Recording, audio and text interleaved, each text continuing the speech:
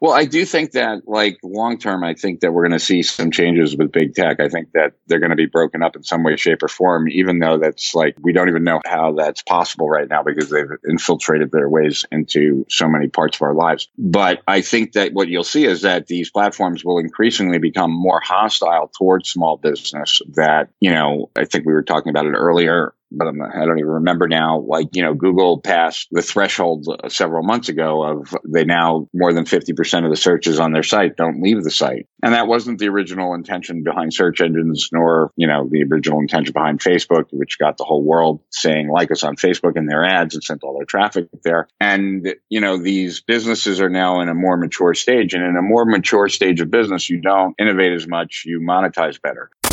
This is Super Fast Business with James Schramko. Helping you build your business super fast. James Schramko here. Welcome back to superfastbusiness.com. This is episode 714, and I have a very special guest today, Rich Schefren. Welcome to the call. Glad to be here, James. Thanks for having me. Well, this has been a long time coming. I'm thinking back to the year 2005. Or maybe early 2006. And I'm sitting in my house in the heat there, and I'm on the computer there looking for some J. Abraham resources. I wanted to see if I could find this book that I heard someone talk about, Mr. X. And I'm searching for J. Abraham, and this page pops up, and it says, hey, you could get these free reports of J. Abraham. And it's signed off by this guy, Rich Schefren and Stephen Pierce. And it had all these sort of yellow, italicized, bolded words, and it was very compelling. And I put my name into that, and you guys sent me the reports. But then it said, hey, look, if you want to give these reports away and earn commission, you can join this place called ClickBank and use this link. And, we'll send you commission for that. And I thought, wow, this is amazing. It's like, I don't know why I felt compelled to put my name in, but it just flowed very smoothly. And I got my ClickBank link, and I started trying to put it on the free account that I got with my website hosting provider, or my internet service provider. And I put my links up there, and I didn't sell a single one. So I don't think I made you rich back then, but that's my absolute first interaction with affiliate marketing online. I was involved with copywriting, but I didn't know the word at the time. And the name capture, the whole free report, you were way ahead of the pack, obviously getting into it early. By the time I was starting to get online, I was thinking maybe I'm too late. And this is 15 years ago we're talking about. So you were there at the very start of my online journey. So that will always be special. And there were other little milestones along the way, which I'm sure will come up in this conversation where you've had a touch point in my life. So this episode's filled with a lot of gratitude and acknowledgement for the work you did in the early days for me. Oh, thank you. And I went on to get all of your reports and manifestos, and I think you actually really revolutionized what we see with the current stock of experts, and new people coming wouldn't have a clue how pivotal you were in the beginning. But the manifesto where you had you on every single role within the business was deeply impactful. And I used to study your material that you had used to grow the business that you had prior to coming online. I think you had a clothing store and was it chiropractic? Hypnosis centers. Hypnosis, right. Yeah. So I used to use those materials as a general manager in the Mercedes-Benz dealership to help build and train my team. And I was just feeding off that stuff. And, you were right there. So thank you for that. But I'd love you to tell me what changes you've seen in the last 15 years, because you rose right to the peak of being the guru behind the gurus. And then for a little while there, you went offline, and now you're back. Yeah. So there's been obviously a lot of change for you, and what a journey. Yes, for sure. So, what has changed? Wow. I guess lots has changed, but, certain things, I guess, also kind of are the same. I guess what has changed that is concerning is just how much power that a few companies like Google and Facebook have, and Amazon. Google's always had that, at least. It's always felt that way. But I believe that the competition between these rival. These big platforms have kind of hurt smaller business, especially what's happened like with fake news and stuff like that. It's kind of had these platforms start favoring bigger brands as opposed to smaller businesses. But yeah, I mean, the industry's definitely gone in cycles to, from being Lone Islands to very JV and affiliate like centric to back to Lone Islands. I think it'll probably kind of meet somewhere in between. I think there will be more room for partnerships, but maybe not like it used to be. I also think that, we don't even know yet, like what the next evolution will look like. No one saw Uber coming until 4G developed, and now there'll be 5G, and no one really knows what type of services, the Internet of Things, like that's probably the thing even though this might not be really answering the question that you're asking me, the thing I'm probably most excited about is just how I believe that as time goes on, that like businesses will be more in partnership with their customers for whatever result they're getting. I think that's what the Internet of Things really allows, so like I use this one example, but it could be applied to anything like, your imagination is probably the limit, but, it could be like a mattress company. And instead of selling you a mattress, you pay per night based on the quality of sleep you get. And then they're incentivized to help you get the best night's sleep possible and, et cetera. And so everything can kind of be that way, maybe less owning of stuff. And, but anyway, I'd say the internet marketing space, I guess I see less innovation than ever before. And I think that's also a function of the big three. Like, I don't expect there to be all of a sudden another platform out there that really attracts massive attention, at least away from those giants, whereas that was not the case. There always seemed to be more things rolling out. I would say that there's less of that. I'd say that there's always been a hot place to advertise. And I think that right now it's still YouTube. But yeah, things are more the same than different, I would say, except that there's just a lot more that can be done to promote. And I think that then has people promoting even more. And, this is probably a little bit off topic, but it's to the point of what we're talking about, though. I think that even if you look at everything successful that I did, it came down to some critical pieces of content. And I think that people, a lot of entrepreneurs, a lot of content marketers even, try to be prolific as opposed to being great. And I think that like a lot of people end up doing a lot of mediocre instead of a few great things. And I think that the internet is populated with that. And I think that when you do something great, it stands out. And I don't think that that's changed, which is a good thing. Yeah, that's very accurate. We're prolific with content, but we're certainly making a huge effort to be better content, right? More research, picking the best parts to promote, being more relevant. I suppose the documentaries that showed us the extent of the manipulation of social media with political campaigns, etc., it just shows the power of relevancy. The fact that someone in one part of the country could see a completely different campaign to someone else in a different part based on their response to the messaging and the segmentation, etc. One of the things that hasn't really changed that still blows my mind is that we're still using these old-fashioned keyboard things. Like, yeah,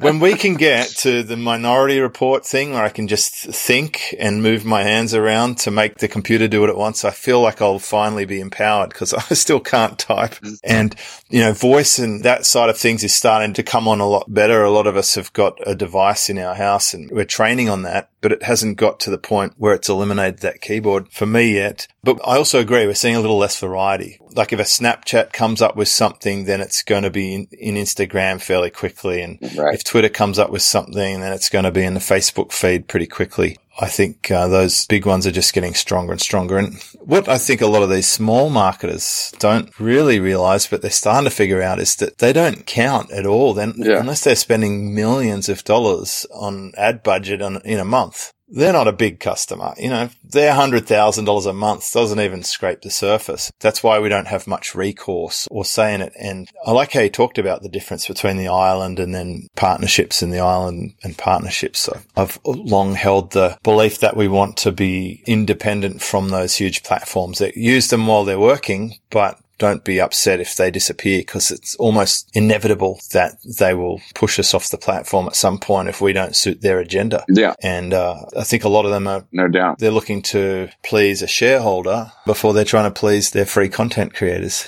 you know? Yeah, for sure. And I think that right now, like the way it's like, if you are competing with a competitor in your market, you're both giving a lot of your money to the platform. Yeah. Right. For the same leads to be in front of the same people where, it's like if there was an opportunity to joint venture on your lead gen, all of a sudden the platform would get less. Yeah. And both companies would, be more successful. So I hope that there's opportunities for that going forward. Maybe not direct competitors like that, but that attention can be siphoned from these walled gardens that can be passed along more outside. So when it comes to content, I think one of the most remarkable pieces of content was your manifesto, and you put a lot of research into that. It was a high quality document. It got shared on a really wide stage. Yeah. That's a classic example of high quality. And I've been researching more about this. Friends like Dean Jackson have pointed out that a lot of the biggest ideas in the world, like communism and also the precursor to the American way of doing things, they were all started off in small booklets or actually pamphlets. Right. The whole of the communism idea came from a pamphlet. So it doesn't have to be a big document. It doesn't have to be a book or a series. It can really just be one core thing that strikes at the heart. Can you tell me the story around that manifesto? Like what led up to that? And were you surprised by the results of it? I was incredibly surprised by the results from it. I was hoping to get like a dozen clients when I first wrote it. I had finished a coaching program and I had 3 months until a project was starting with Agora. So I had this like 3-month window, and my coaching program that I had just finished was 18 months long. So I wasn't really thinking that I was going to be able to do anything in those 3 months. But then I thought, well, I could probably condense it down to 11 weeks and, 3 months is 12 weeks. So maybe I can do this. Maybe I'll just do a small group. And, it's kind of a confluence of things. I had given a presentation that was loosely based on what the manifesto ended up becoming, and it resonated very deeply. So I guess on that level, I knew I was already onto something. But what I tried to do was I was writing to a market of people that believed that marketing was everything. And I felt like I knew something they didn't, that they also needed to have some business understanding in order to kind of mix with that marketing knowledge. And I knew that based on my own experience, and I knew that based on the results I was getting from my clients, but that wasn't the standard way of thinking. So there wasn't exactly like a line outside my door and people beating their way in, because nobody really appreciated what understanding business could do for you. And so there was that. And then I'd say the last thing was I was listening to a Dan Kennedy seminar on coaching and consulting. And someone asked him on one of the follow-up calls what they should do, because they had a coaching program, but they didn't have any front-end products, and they didn't want to make any front-end products because they were afraid they would cannibalize the sale of their coaching program. And I was in the same exact spot at that time. And Dan just laughed at him and said, Bubba, you don't get it. You take your best ideas from your coaching program and you put it in your front-end products. That's what gets them to want to buy the coaching program. And that clicked for me. And then it clicked for me that okay, well, maybe it's even better to give people who, not even in my front end, in my lead gen, some of my best ideas. And maybe I could do it in a way where what led me to the conclusion that you needed to understand some business to be successful. Maybe I could kind of use that in my head of what had convinced me. Maybe it could be the same things that convinced them, if that makes sense. Like recognizing that, I believe something that my market didn't. What led me to that belief, and can I bring them to that belief? Later on, because I was caught so off guard by the success, I wrote a lot more reports very much after. One, because they were so successful, but two, because I was trying to figure out why. But at that time, that was all I knew, that what I was trying to do. And I was blown away. I never thought that writing 30 pages would change my life, but it totally changed my life completely. And it was a game changer for me, for sure. Yeah, and it's great to see. I mean, I had a similar experience with my first information product, which was a cheat sheet helping people how to get better SEO and better results from their website. Because in the course of failing with my first affiliate campaign with your offer, I decided to figure out how to build my own website, because the page on my internet service provider was not getting any traffic. So got it. As I took notes through that process, I documented them and I created the couple of lines in Excel, and then I'd cut and paste them into a Word document and turn them into a cheat sheet. And I went on to sell a lot of copies of that cheat sheet. It was my first $1,000 a day product. Wow. And it was really only 10 pages, 20 pages, and 30, and expanded to 115, and then turned into a membership. Then it was too niche, and then I went more general. But I remember when I was still in the dealership, I was a general manager by day, and I was trying to build a website by night. And I remember reading, you used to go to the beach and write notes in your journal, and thinking it was hard to relate to that at the time. But now I can totally understand it. I'm in the water every day, and I get that you've figured out how to leverage yourself really well. And you do take time away from being, a cog in the machine on a regular basis. How important do you think that is? And do you see a lot of people miss that step? I do, but I also think I feel like I have less choice in the matter, primarily based on my work style. I like to work really, really hard and then not. Yeah.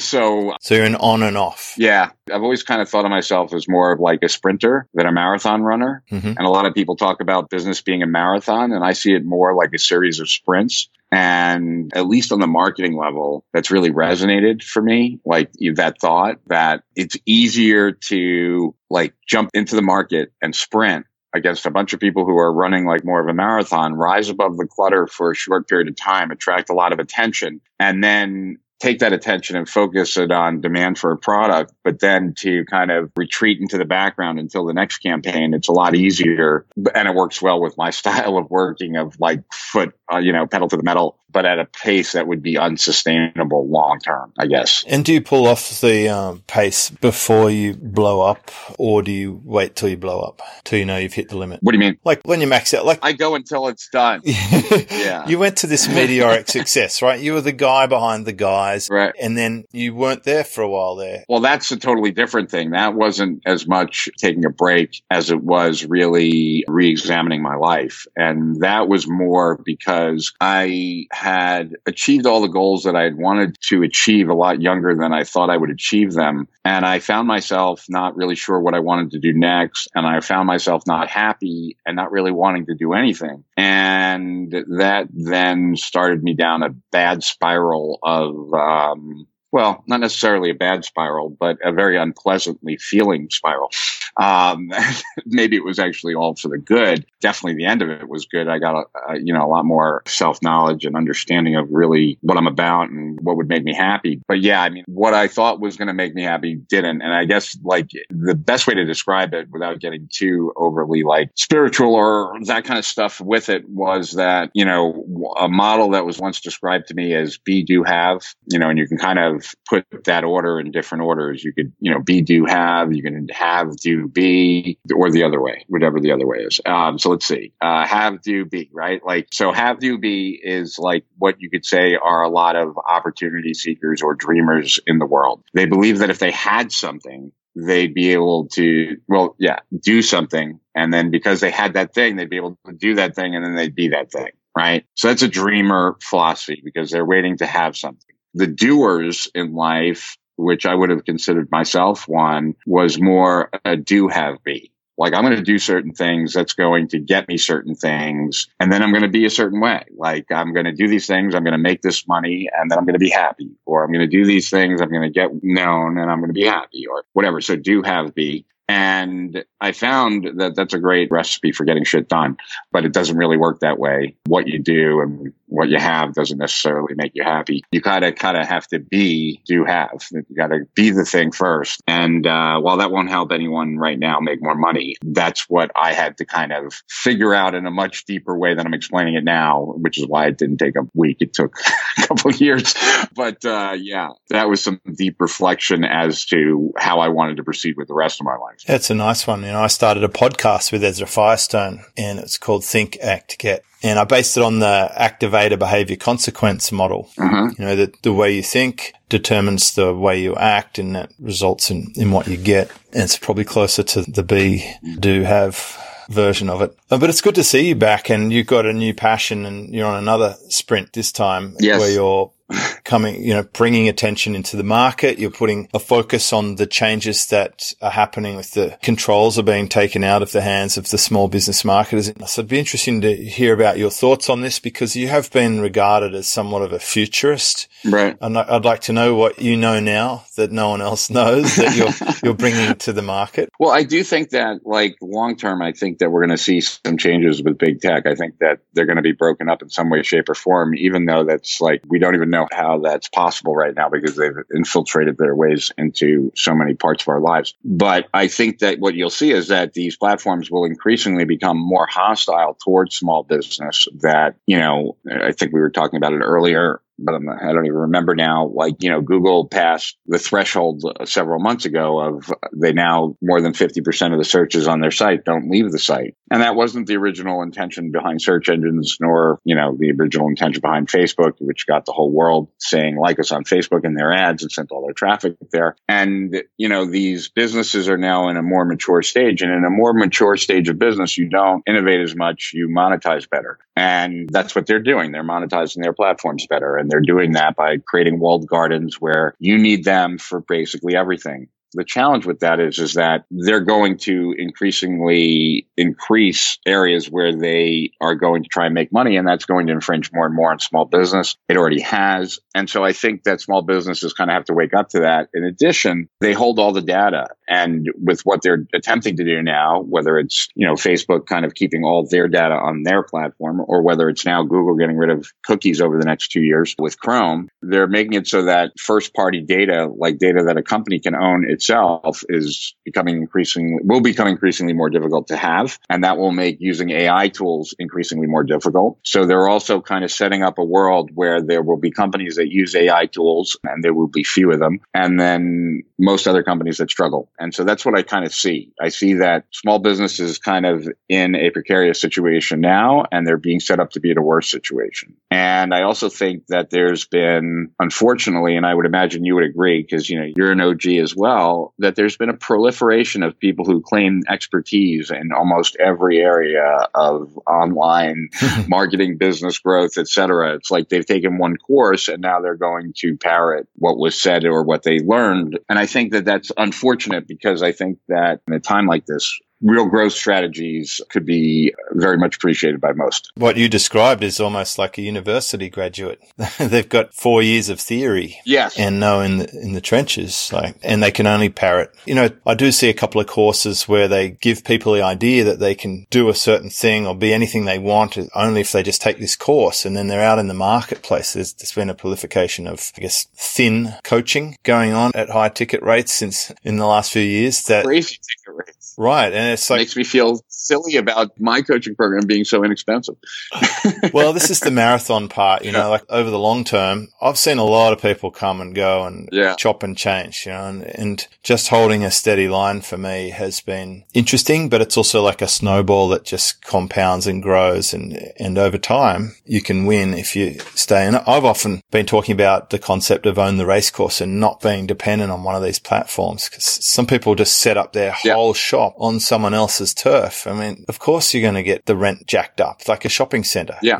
It's really good to get out from under the shadow. And I've seen some big companies have, for example, left Amazon and said, you know what, we can sell our own stuff, like big shoe companies, etc. And they're starting to realize, gosh, if we keep down this path, we won't actually have anything to go back to. We'll lose our footing in the marketplace. So there is a change underway. What do you think we can do about it? I think there's a lot of things you can do about it. I mean, I think one is definitely start to amp up some partnering. I think another is to make sure so there's a lot of things, right? One is amp up your partnering on lead gen side, on the back side. Make sure that you're partnering with other companies that are growing their base, so that if you get together with a bunch of other companies that are doing that, you've kind of now protected yourself one level of insulation, but you also have a growth strategy. The next thing is just kind of precautionary. You should be downloading your data from all of your analytics accounts, your ad accounts on a pretty frequent basis, just in case you ever lose an account. When you are doing any kind of retargeting and building any kind of list builds of retargeting, you want to have a secondary account in Facebook where you just store those retargeting lists, so that if you ever lose your main account, you still actually have access to those lists.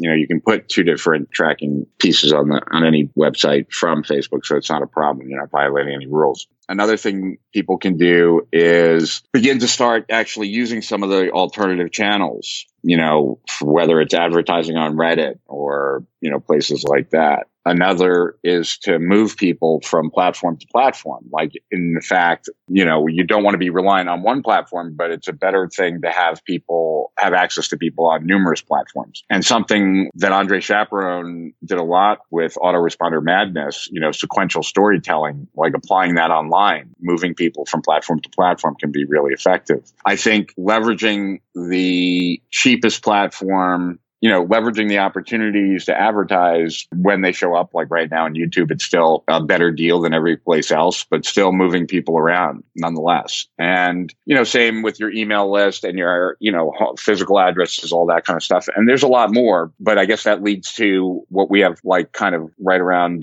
coming up. And that is that I came back into the game because Agora reached out to me. They were having a lot of challenges with the platforms. That was back in like 2017. I came in and I started looking at AI and data a lot. And I was really fascinated by it. And I thought the solution would be there. But I think small businesses, like I said earlier, they don't have the data. So I think it's going to be problematic. I think we're at a crossroads. And this really supports what I've been telling people for so long. I've been telling people this for so long that when someone loses their account, they tag me and say, own the race course. But I love this. I call it a list guarantee because I still think the email list is a great asset. It is. But you can guarantee that email list, for deliverability and bounces and so forth by making sure they're subscribed to your YouTube videos and your, iTunes and your podcast and so forth, because you want to be able to reach someone on multiple touch points to share your message and not get taken out if you lose a portion of your database. Totally agree. It can quickly fill in the gaps, you